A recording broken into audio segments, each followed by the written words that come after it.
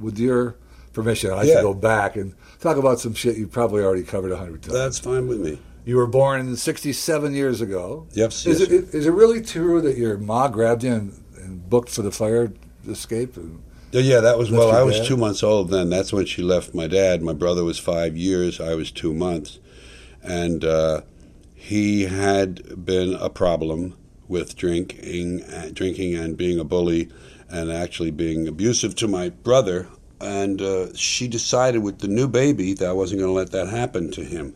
I'm not going to let happen to you what happened to Pat, my brother Pat. So at a point when a crisis arose, she left there where they lived on Riverside Drive, went to 112th Street, and that's where she was when he came pounding on the door. That was her father's house, my grandfather. Really? And in response to that, he stalked her a lot and would stand across the street, menacing her. And in response to that, she took me in her arms, my brother by the hand, and somehow got down the fire escape into the backyard, through the backyards to Uncle Tom's Packard. They had arranged this. I mean, it didn't happen spur of the moment. It was probably an hour's time passed. Breakout. Tom, come pick me up, So Tom was down there in the Packard and took her out to, as we used to say, the country. Out to Peg Willett's farm, actually, an old friend of hers from business. Well, you moved to New York then about 4 years later. And it says here you spent 25 years at the same address? Yeah, well, I actually now... same house? I spent all those intervening 4 years were in New York City. Right. We just moved around a lot. We didn't have an address of our own. No, I was born in Manhattan, New York City, New York County, New York State. Born there and raised there. And every year of my life, 30 years actually, more than 25, until I finally closed down the residence I had there and made California my permanent home. But you lived, and this was on 125th? 25 years at 121st Street, yeah. In the same house? Yeah, same building, so Miami. Nobody spends 25 years in the same place anymore. What's the one thing about that house that really describes that house? Was it the basement, your room? Well, it wasn't a house. It was an apartment building. Oh, okay. So it was a 6-story apartment building. It was an elevator building, which made you a little bit special, but not so much. But it was a nice building, and it was... we lived on the second floor in apartment 2C. The nice thing about it that I remember was having my solitude. My mother, after she left him, had to go back into the business world to work. She was an advertising executive secretary, and she immediately got another good job. But she had to be gone, and when you're an executive secretary, you don't leave at 5 o'clock. You're there till 6:30, 7, taking care of things. And so I had all that time after school on my own with the radio and the world of imagination. And I enjoyed my solitude. I'm sure that I learned to enjoy it, and that I probably had some part of me that felt abandoned, and where's my father, and how come she's not here? But you don't notice those things as a child. They may become part of you, but and you discover them later. But the point is, at the time, I said, "Oh, this is great." If I went out playing with my friends after school, they'd have to go home when the streetlights came on. Or, when it got dark. And in the winter, that was early. That was 5:30 or something. And then I could stay out till 7:30 if I wanted to. Or I could go home, fix some spaghetti, listen to the Lone Ranger. I would boil spaghetti and put butter on it and just listen to the Lone Ranger and dream and imagine and plan my life. I'm still a big planner. I'm very organized. Was it the 5th grade? One of those yearbooks you put down, I'm going to be a comedian when I get older. In the 5th grade, Sister Nina was our teacher. We had a great school. Great Catholic school. Not like the kind you hear about. Not like one of the disciplinarian places. This was a liberal Catholic school, progressive. I'll tell you more about it if we need to, but know that much. Wow. Sister Nina gave us an assignment in the 5th grade to write a little autobiography, which I think 11 years of age is a good time to look back. So you wrote an autobiography, and I still have it. Really? Yeah. It's a little thing with maybe 8 inches by 10 inches across, and taped together, and it's the story of my life. And then the last page was supposed to be what your future is going to be. And on mine, I said I want to be either an actor, comedian, impersonator, announcer, disc jockey, or trumpet player. All but one you were. Yeah, right? well, more or do you less, play the trumpet? right. I don't know. Yeah, I played it one semester in high school, third chair trumpet. Yeah, that's when you play the song and you don't recognize the tune from what you're playing. The other guy gets to play the tune. But I knew then what I wanted, and as the subsequent years went on, 12, 13, 14, 15, I began to plan the steps that I might take. And then certain things in my life in the later teens intervened and made those steps happen more easily, more quickly, made them more defined, helped me to define what steps to take. For instance, joining the Air Force instead of waiting around to be drafted into the Army, because in the New York pool, the draft pool was very large, so commonly you were drafted in your early 20s. And that did not fit my plan. And I did not finish high school. I quit in ninth grade. That was another part of my plan. I said, these people aren't teaching me what I need. But basically, you made all the checkpoints on your list, right? Pretty much so, with variations here and there that came up that were necessary. But Patrick was 5 years older than you. Pat was either 5 or 6, depending on what month it was. Yeah. But most brothers that are 5 years older beat the shit out of you. They torture you. Yeah, we had a period, maybe it was a year, like when he would boss me around. That was my mother would come home and I'd complain to her, and she'd say, "You have no jurisdiction over him." That was how I learned words from my mother. Big words, nice words, interesting words. "You have no jurisdiction over him." And I would say, out on the street, he'd say, get home at 6 o'clock. I'd say, "You have no jurisdiction over me." But anyway, he bossed me around. He was never a physical bully to me. No, he loved me. He said, "The minute you came home from the hospital, I was so fascinated by you. And I was so happy that she had gotten us away from him," meaning my father. And I was so happy for you. He was truly not a jealous brother of the new little baby. Now, is he still alive? Yeah, he's up in Woodstock. He mans the outpost up there. We have a house there called Outpost Charlie. It's 22 acres in Woodstock, between Woodstock and Saugerties. What did he do for a living along the way? He did a lot of things. He did a lot of different things. He's a writer now, but he did a lot of sales and stuff. He didn't really have a whole kind of career path. The kind of thing where, like I went to college and I became a lawyer. I became an engineer. I became a German teacher. He didn't do those things. He banged around. He loved his fun. And he was a very, very effective guy at the things he did, but it wasn't like, Yeah, well, do you have any things you've done that were inspired by Patrick? Oh, well, I have been affected by everyone who I spent a little time with in terms of verbal influences. And my brothers, we have affected each other and influenced each other a lot in our worldviews, attitudes, the way we articulate them, each of us. He's a very colorful speaker, and I have picked up cadences probably from him, attitudes of speech, choices of words. He has done the same from me. So there's been a mutual cross-pollination for years, and we talk probably on the phone once a week, and I see him maybe 5 or 6 times a year when I'm in the East doing a concert. So he's healthy and happy. Yeah, yes, sir. And he's got a famous brother. Yeah. And we have a lot of fun, just looking at things and talking about the world. You don't know how many times people. A matter of fact, it happened to me day before yesterday, because I mentioned on the air I was coming out to see you, and somebody said, "Have him do the New York A Fada." I don't know what it is, the chord you hit when you did that routine the first time. Yeah. But I got the feeling that you enjoyed doing that voice. Those are pleasant memories, although... Well, I had a good ear for voices all my life.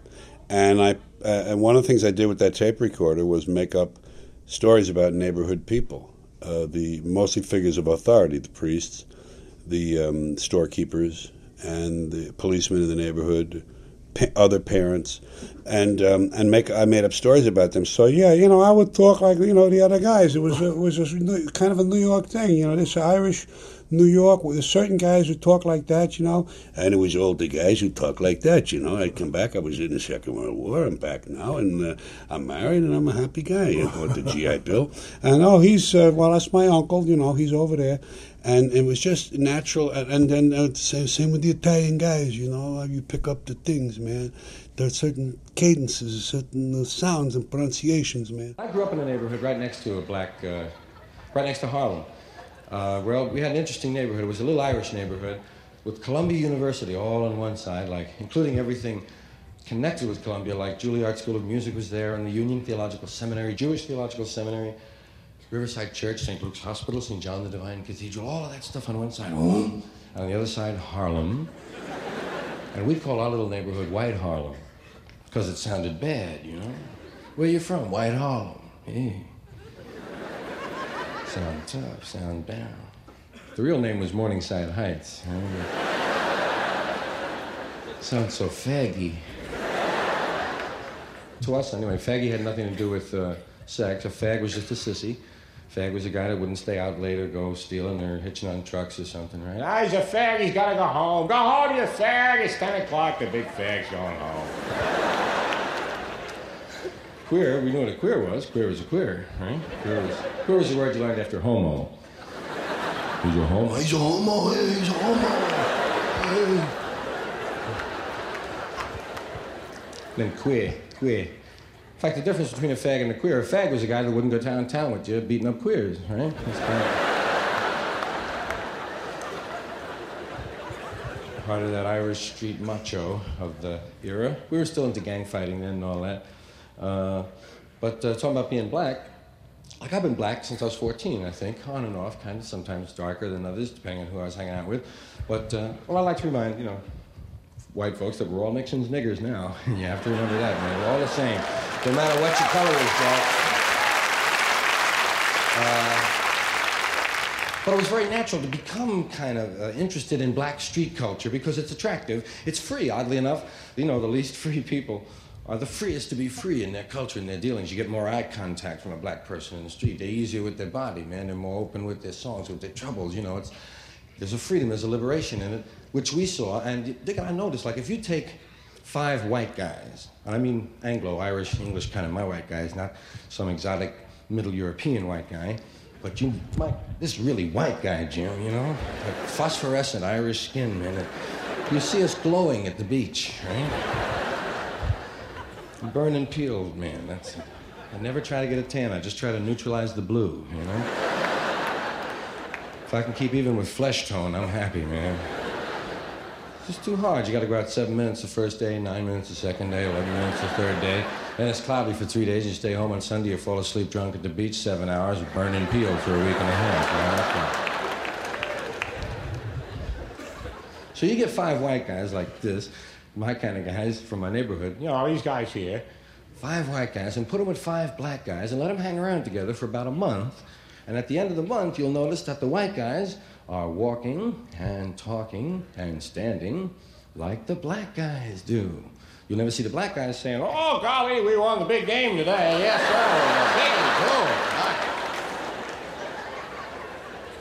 But you'll see guys with red hair and freckles named Duffy say, "What's happening? Nothing to it. You got it, man. Right, nice. That's cool. See you later, baby. Shit, all right. It's happening." And where do you think you're going now? I said out. Shit, man.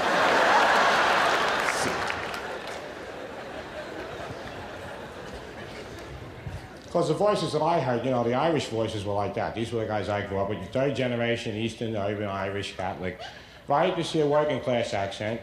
But you're on the rise. Starting to vote Republican, move to Queens, right? Starting to, beginning to be a managerial. Those cats. The older guys were like this. This here was your further back, your first generation, or whatever the second. These guys, Archie Bunker, I don't know your numbers. Archie Bunker, Ralph Cramden, a lot of guys down in the series, your West Side Barfly. This guy was in your big war. I was in your World War II, my friend. This was one we was in, we wanted to win, and we won. This wasn't no police action, no draw. This here was your war, we wanted to win it, and we won it. Give me another one over there, Charlie. Back me up, give her one down there, have one for yourself and one for the guy that just came in. Where'd this pick go? I didn't see this pick. Yeah. So these guys here was the kind of voices that I grew up with. You know, hey, Father, can we have a basketball? With Billy a lot of ball, right? Did you ever wish that you were born a little earlier so you could have been a real Bowery boy? I mean, No, real no. 30s or 40s, no? No. I lived in the best era this country has ever known. The immediate years after World War II. It has been downhill ever since. That kind of an observation can often be just filed under old fart talk, and I understand that. Old farts always think everything was better before, and generally speaking, they were right in their own, the context that they bring to it. But it is a fact that at the end of that war, when the shortages were over and they started making toys again, for one thing, that were made out of metal and rubber. You could have rubber and you could have metal again. You could have bubble gum again. That was a child's view of it. And you didn't have to have sugar being rationed and butter being rationed. You could buy 3 pounds of butter instead of a quarter of a pound a week. So, and that's what happened during the Second World War. A lot of Americans don't even know that. But all of that was a lot of fun. I wouldn't have traded anything for the 40s and the 50s. And that's what that New York Boy, when I finally do that Broadway show, New York Boy, it's about growing up in New York City in the 40s and 50s as a young boy on his own a lot, and who roamed Manhattan and learned about the world and about voices and sounds and people, and my mother teaching me words and stuff. And Who's going to play you? I don't know. It's just it's you must have thought about it. No, it's a one-man show. I thought it was a play. No, it's a reminiscence. Now, have you ever done anything like a one-man show? You see, that's the thing. That's all I've ever done all my life. Well, I know, but I mean, by definition, no, I've never done any Broadway things. That's why this would be special. It would be thematic. It would not be a series of bits. And although there would be places where the writer in me would know that one thing ends and another thing begins, but it wouldn't be presented as bits. And it would have an intermission, and it would have a run on Broadway in a legitimate theater with the normal things. Dark on Monday, 2 shows Wednesday, 2 shows Saturday, the normal thing. And then you could tour a show like that. You actually started getting high when you were, 12? 13 it was, 1950, yeah. Well, how do you remember it so precisely? Well, because I know that I was in 8th grade. By the time I was 13, I was on the street corner. Really? Yeah, by the time I was 13, I was part of the guys on 123rd Street. Now, you describe yourself as being sort of an awkward guy when it comes to girls. No, not awkward, just not a big forward, not a big girl chaser. Well, how long did it take you before you finally got laid? How old were you? 16, I think. But I got a lot of shall we call it activity, all before that, and enticement, and even after that. But I remember all the people, but I'm not going to tell who they were. Well, I just remember if you remembered it. Oh, absolutely. Sometimes you don't. No, I was a one woman guy, and I mean, I've always been that way. I mean, I need to fall a little bit in love. I was never a pussy chaser per se, although I understood the concept. And I was not averse to it when I went in the Air Force and became a disc jockey and found out that if you told somebody you'd play a record for them the next day and put their name on the air of the #1 station in town with a 52 share, that it meant something at a dive in Bossier City, Louisiana. So I understood about sex, and in those years I was probably a little more promiscuous and a party dude like that. But I was never a guy who was always on the hunt, always on the make. I knew a pretty face, and I knew a nice personality in a girl, and I could be attracted to a girl, and that was different for me than just sex. Now, when you joined the armed forces, you were doing this gig an off-base radio station, KJOE. Did they have a slogan like the Big Joe? No, KJO was owned by a guy named Joe Monroe. There's a daytime station in Shreveport. Shreveport, Louisiana was a 9-station market. It was a very hot radio market. They had a 50,000-watt CBS outlet there, KWKH, where Louisiana Hayride came out of. Right. They had a great black station. They had a great country station, and then they had a great all-news station. They were one of the first cities to have that, and we were one of the first rock and roll stations. They have jingles when you were there? Yeah. I had my whole theme. Get set to listen, 'cause here we go on the George Carlin show. Always done in Dallas. Nice trumpet solo in it for the pad in the middle. You said, okay, hey, we'll be playing you the new Connie Francis here. We'll be here till 6 o'clock today. It's 25 degrees outside. You got a lot of the new ones, pick hits of the week, and got a couple of specials from Stan's Record Store. So hang around. We're going to It's time to smile and swing a while with Carlin. George Carlin is on the air, the smoothest record man anywhere. Get set to listen, cause here we go on the George Carlin Show. Okay then, Solid, how you doing? Lots of music coming up for you between now and 5:45. Got the brand new Everly Brothers record, and we'll be playing both sides of it for you, in addition to listening to Elvis's latest, came out this week, and we'll get things started with the new one by Chuck Berry. Stick around, good things happening here on 1480 at Carlin's Corner.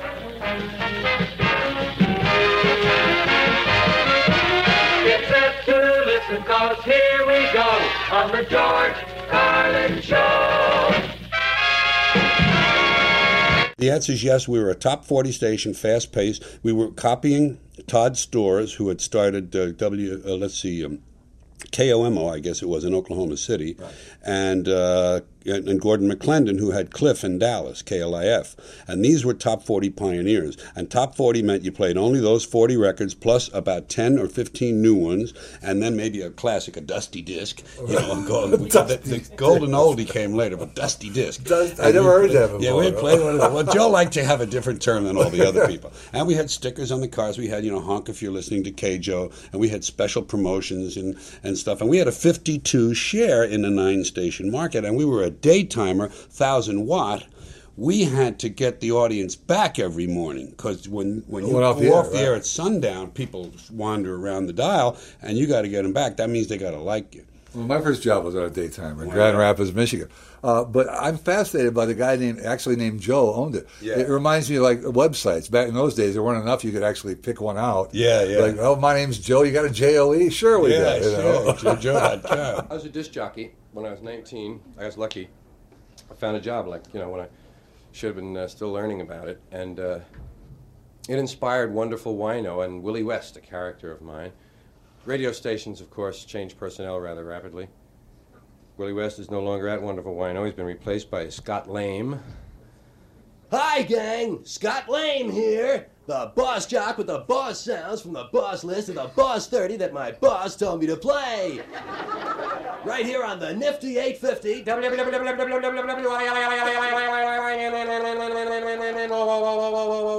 Wonderful Wino Radio! Wonderful Wino! The big sound in the big town. Wino time, bing bong, 5 minutes past the big hour of 5 o'clock. Hey, we get started one of the big sounds this week. Number 5. Last week was number 9. Number 9. Moved up 4 spaces. 4 spaces. Here it is, one of the new supergroups, Crosby, Stills, Nash, Young, Merrill Lynch, Pierce, Sacco, and Vanzetti. And the ever-present footprints cross the shadows on the carpets of the hallways of the memories of your mind. Okay, kids, one of the big sounds and a great story behind that one. And you heard it first right here on Wonderful Wino. Wonderful Wino. Wino time, bing bong, 5 minutes past the big hour of 5 o'clock. Moving along with 2 in a row. A big double play, back-to-back sounds for you on the Scott Lane get-together on a wonderful Wednesday. Here's a tune that's really moving fast. When I say fast, it was recorded at 9 o'clock this morning. At 12 noon, it was number 15. At 3 o'clock, it was the number 1 sound in town. And now it's a golden oldie. Solid gold to make you feel old. Solid gold to make you feel old. A golden flashback from the summer of '69, before you were born. Remember, kids? Here they are, the Red, White, and Blue Electric Outdoor Protestant Blues Band. Jenny.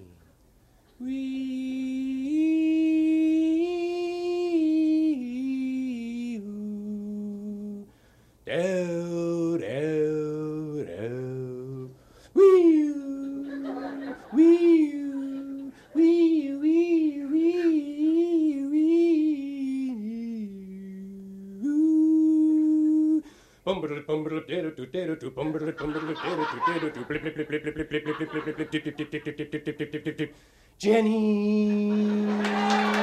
Okay.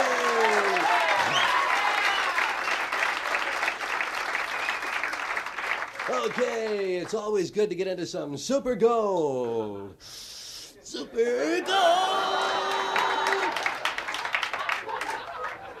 Okay, we'll take about 5 minutes out here for the latest news from around the world from the award-winning Wino Newsroom, and then back with more of the big sounds for you here on the Scott Lane Get-Together for wonderful Wednesday afternoon. Wino time, ping pong, 5 minutes past the big hour of 5 o'clock. As soon as we come back, we'll be listening on medical records. Won't You Take My Heart by the donors? And My Body is Rejecting Your Heart by the recipient. We're talking to George Carlin. 3 court-martials and a bunch of Article 15. Yeah. Now, Article 15 is Article 15 is like court-martial light, or what? Yeah, it is. Yes, it is. You can be demoted. You can be docked in pay. It's not as serious as a court-martial. In the Navy, they're called Captain's Mast. In the Army, they're called Army and Marines has another name for them. But it's an article. You're prosecuted more or less in a way. Not really. You're punished under Article 15 of the United States Code of Military Justice, and they would take a stripe away. I went from Airman Basic to Airman Third to Airman Second to Airman Third to Airman Second to Airman Third to Airman Basic to Airman Third to civilian, back to Airman Basic, and they said, "We'll see you later." Yeah, this was during my Air Force stint. I was in a very elite maintenance squadron called the 376th Armament and Electronics Squadron. I had 6 months training in repairing bomb systems and bomb and radar systems for the B-47. There were 3 computers. They were analog. They weren't digital computers then. They were analog computers. There was a tracking computer, a bombing computer, a navigation computer. There were 2 radars, and there was a vertical periscope made by Bosch and Lomb for bombing people on nice days. When you didn't need radar, you could see them in the sights. You say, there they are, let's bomb these bastards. So I was responsible for maintenance of that kind of a system called K-System. So George Carlin was actually servicing I kept the peace. Bombers kept at one time. We keep the peace. That was our slogan, we keep the peace.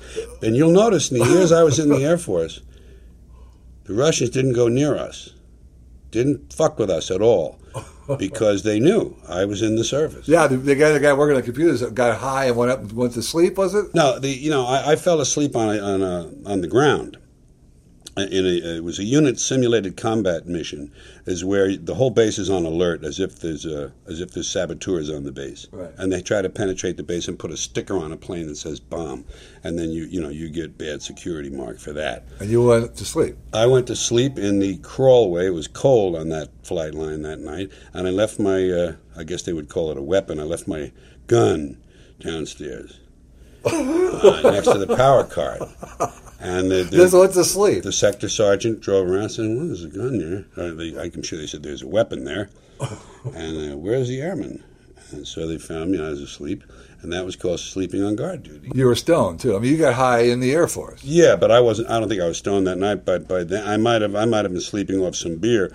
But I wasn't drinking out there. I was probably on duty 8 hours and got tired. Now, you mentioned that back in those days, people weren't even familiar with the smell yet. No. I used to smoke in public bathrooms all the time, in any city, in any state.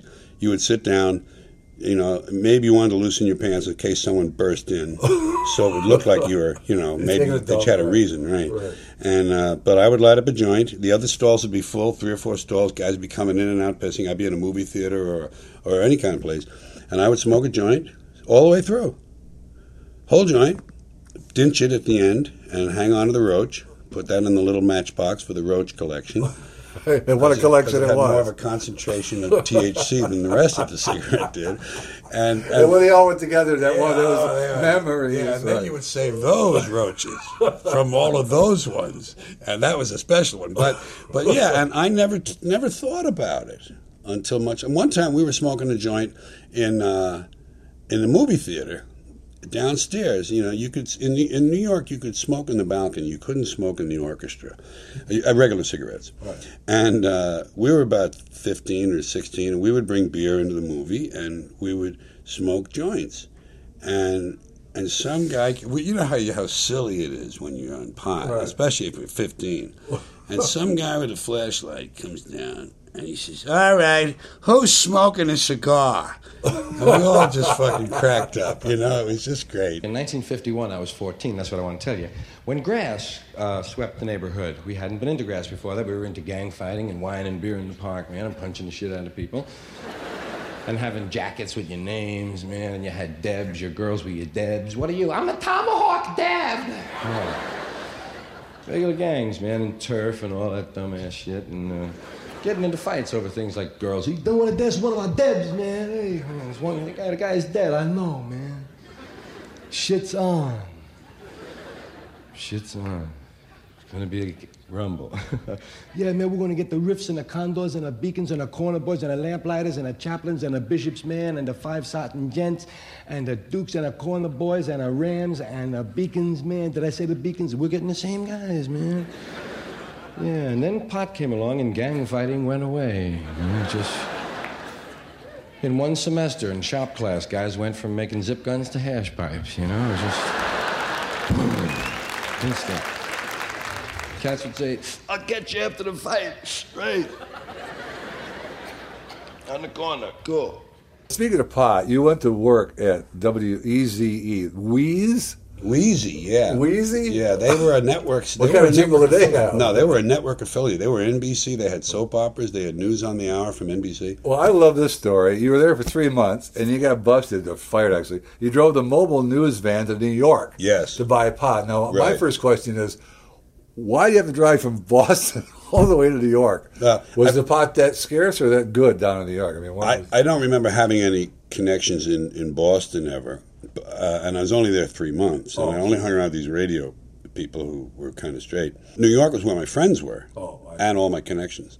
So I probably went down for the fun of the weekend, and I knew I would buy pot in the process. Did you look for news to justify you taking the news? No. In fact, they reached me at my mother's house and said, "What are you doing down there?" And I said, "Well, I was just, a lark and something like that." They said, "Well, we got a prison break at Walpole Prison here." I said, well, cover the next one. I said, they got one of them every month at Walpole. Because Walpole was like a sieve. The guys were breaking out there all the time, just walking out. So I said, cover the next one, and they didn't like that.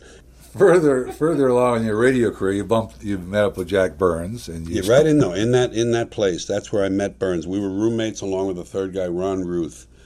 And we roomed together, and Jack and I found we had a great comic affinity.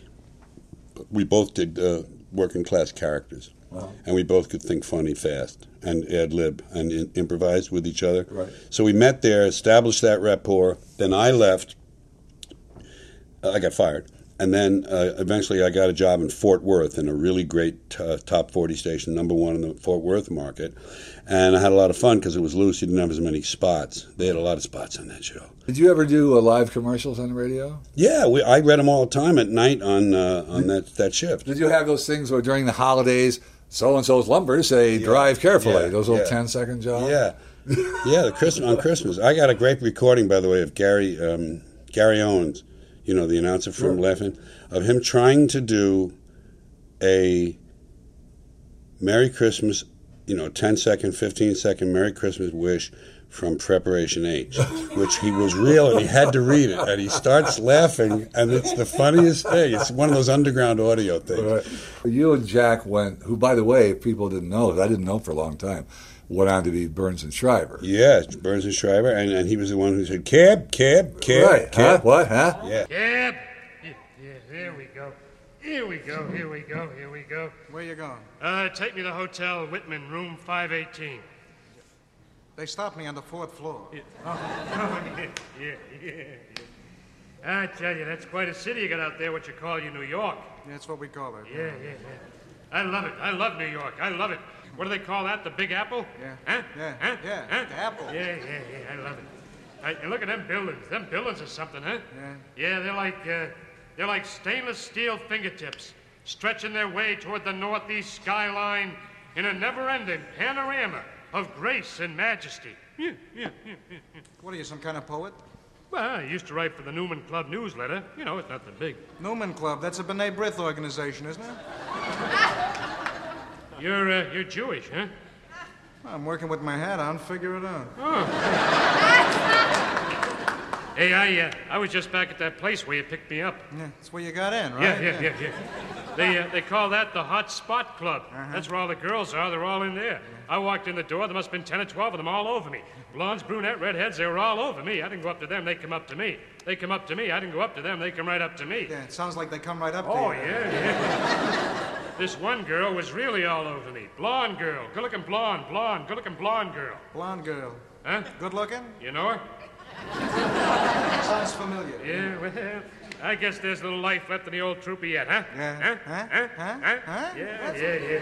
Well, you guys eventually went out to, I can't believe you went out to Los Angeles. Yeah, we left Fort Worth. We had good radio jobs. And you get a morning show in Los Angeles, #2 market. And 90 days later, is that true that you quit? Or Yeah, we quit to go to work in the coffee house because we had driven to California to become comedy stars in nightclubs, or start a nightclub to career. become stars. Yeah. Did you believe it was going to happen? Absolutely. Absolutely. We drove west from Fort Worth on Highway 80 in my brand new 54 Dodge Dart Pioneer, a real great two-door with the blue tinted windows, AM/FM radio, which was an interesting... FM? Yeah, at that time. And we drove due west toward El Paso, which is the first long leg of that trip. Right. And at that time, the Marty Robbins 4.5-minute Columbia Records El Paso song, down out in the heart of the West Texas, I fell in love with a Mexican girl.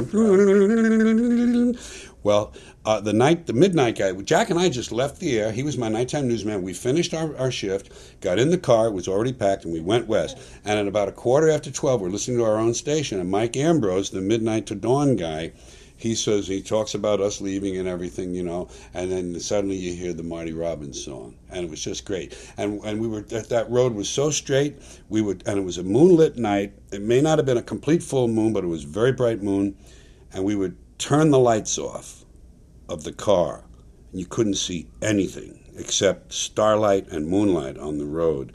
And you could actually drive by it. It was a little scary, but you could drive by it. And it was the most compelling and thrilling thing. And we were, after our fame and fortune, it was 1960, very early 60, so I was still 22. And Jack was 24. Now, when you got out there, after 3 months, you started went to do clubs. Lenny Bruce has been credited with discovering you, whatever. Yeah, but could you describe the first time you met? Well, the thing is this. Jack and I were very lucky. We found a little guy, a little manager guy, Murray Becker. We had gotten the job in the coffee house ourselves, and we were rehearsing our stuff one night in the radio station. It was also a daytimer, K-Day in L.A., 1540. Right. And 50,000 watts. You could hear it from Nome to Tierra del Fuego, but only if you were standing in the center of the street, because it was very directional signal. It was very long and narrow. Right. You couldn't get it in Fresno. But if you just missed it by a mile, you could get it. If you got off the freeway, you lost it. Yeah. So anyway, K-Day. So we're rehearsing one night when K-Day's closed, and this guy came by, and it was Murray Becker, and Murray Becker says, "Hey, I can help you out. I'm a manager and this and that. I mean, I used to road manage Rowan and Martin. I know my way around. I can get you this, I can get you that." We said, "Okay, let's give it a try." And he says, "I know Lenny Bruce. Lenny was in the Navy with me." So I was doing an impression in our act at that time of Lenny Bruce and an impression of Mort Saul. I did impressions of them in spite of the fact that no one knew them, except inside hippie. And when I say hippie, I don't mean hippie from the 1960s. Hippie was a word way before those people showed up. And it just meant finger poppers and guys who wore cufflinks and hung around clubs and said, "Give me another double bourbon, Jackie. What are you having over there?" That was a hippie at that time. A guy, he was hip. So anyway, sort of like one of Frank's posse, right? Yeah, that's right. Those were guys. So those guys knew Lenny Bruce and they knew Mort Saul, and the hip people in the small nightclubs and in the jazz clubs and in the coffee houses knew Lenny, and that's where we wanted to work, and that's where we were working. So I did these impressions. He got Lenny to come in. Lenny liked it very much and called and got us an agency. We didn't have an agent. We had a little manager guy. Right. And we were on our own. It was our first job ever, 6 weeks, $125 a week for the team. And for both of you? Yeah. And how the hell did you live in L.A. on $60? Of course, that was a while ago. We had over $50 saved. And those darts get good mileage too, right? And we got $300 advance for an album. We were only 4 weeks in the business. We recorded an album on Era Records. They had Gogi Grant and that guy, 100 Pounds of Clay. Oh, G. McDaniels. Yeah, they had him too. Herb Newman, $300. But anyway, here's the deal. So Lenny came in and got us an agency. The agency was a big agency called GAC. Not quite as big as William Morris, but the same kind of scope. Beverly Hills, London, New York, Chicago, all that. They got us a job in Chicago. and it was a real nightclub called the Cloister Inn. And Lenny got us this agency by telling them about us. And we got a telegram the next day. It said, I still have it. It said, based on Lenny Bruce's rave reaction, hereby authorize West Coast office to sign Burns and Carlin exclusive representation contract in all fields. Jack Sobel, President, GAC. Really? In New York. So based on Lenny's say-so, we got an agency. And that's how Lenny, quote-unquote, I don't think discovers the right word. Those things never happen. What happened was he gave us a big boost at a very important time, once again, prematurely for me. Everything in my career and my life has happened quickly and early in a very lucky fashion. Right. Now, you mentioned Mort Saul. Obviously, yeah. Mort was impressed because... Mort came in, too. He was actually, it says in your bio a lot of times that you were on the Tonight Show with Johnny Carson, but this was before Johnny Carson, actually, when Jack Parr left, right? And Mort was filling in? There was an interim period when they were trying people out between Parr, after he retired, and Carson. Right. You're right. And one of the guys who had a week of his own was Mort Saul. Well, Mort knew me because he had helped Burns and Carlin get into the Hungry Eye when Jack and I were together. Mm-hmm. And we did the Tonight Show then. It was the Jack Parr Show. Right. It didn't amount to anything for us, but it was a very nice thing to put on the little ads in Allentown and Springfield and Decatur, right. Fresh from the Jack Parr Show. Right. So, so Mort Saul helped us as a team, and then he put me on the air. He was your first solo. 62. Yeah, it was my first solo television in 1962. I was at the Living Room in New York. It's 8 o'clock in Los Angeles. It's 9 o'clock in Denver. It's 10 o'clock in Chicago. In Baltimore, it's 6:42.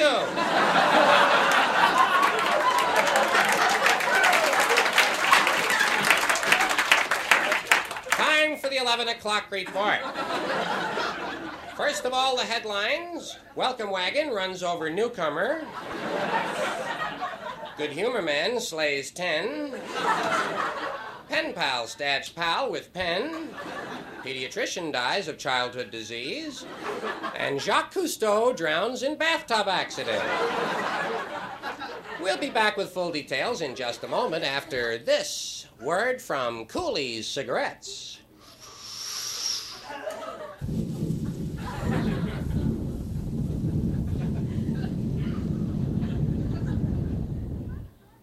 You know something, Bill?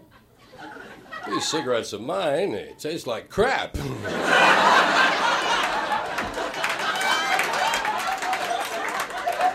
Say, Dan.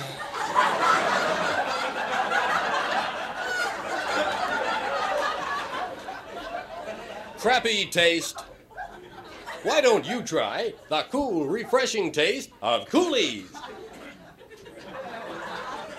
Cooley's, eh? You smoke them? Nope, found them in the subway toilet.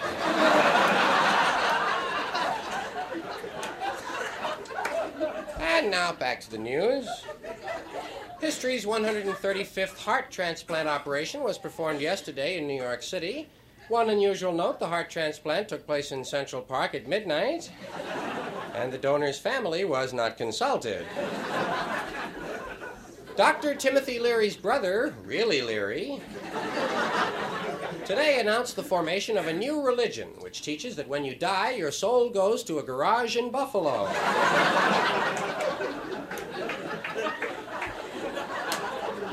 Police today arrested Margaret Fulcrum, a 45-year-old unregistered nurse, and charged her with accepting collect obscene telephone calls.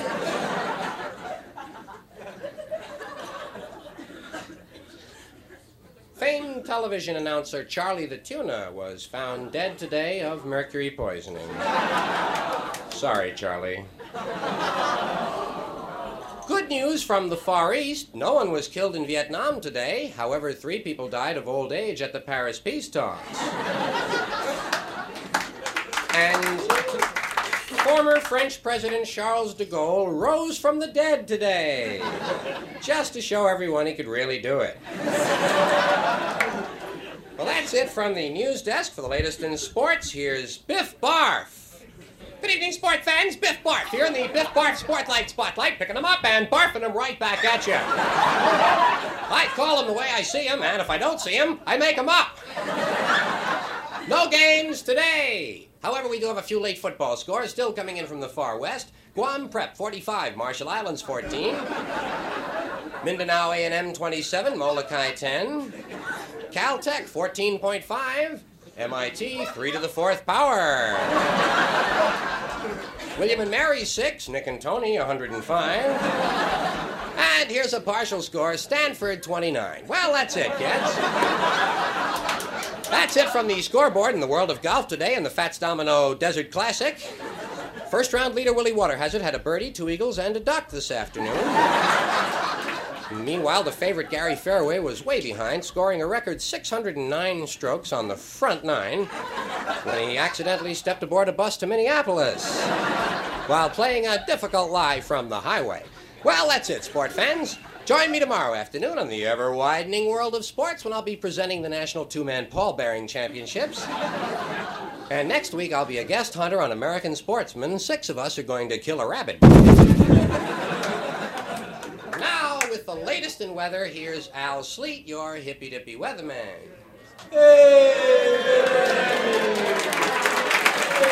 Hey, pasta! Hey, what you call your pasta? Al Sleet, hippy-dippy weatherman, brought to you by Parsons Pest Control. Do you have termites, water bugs, and roaches?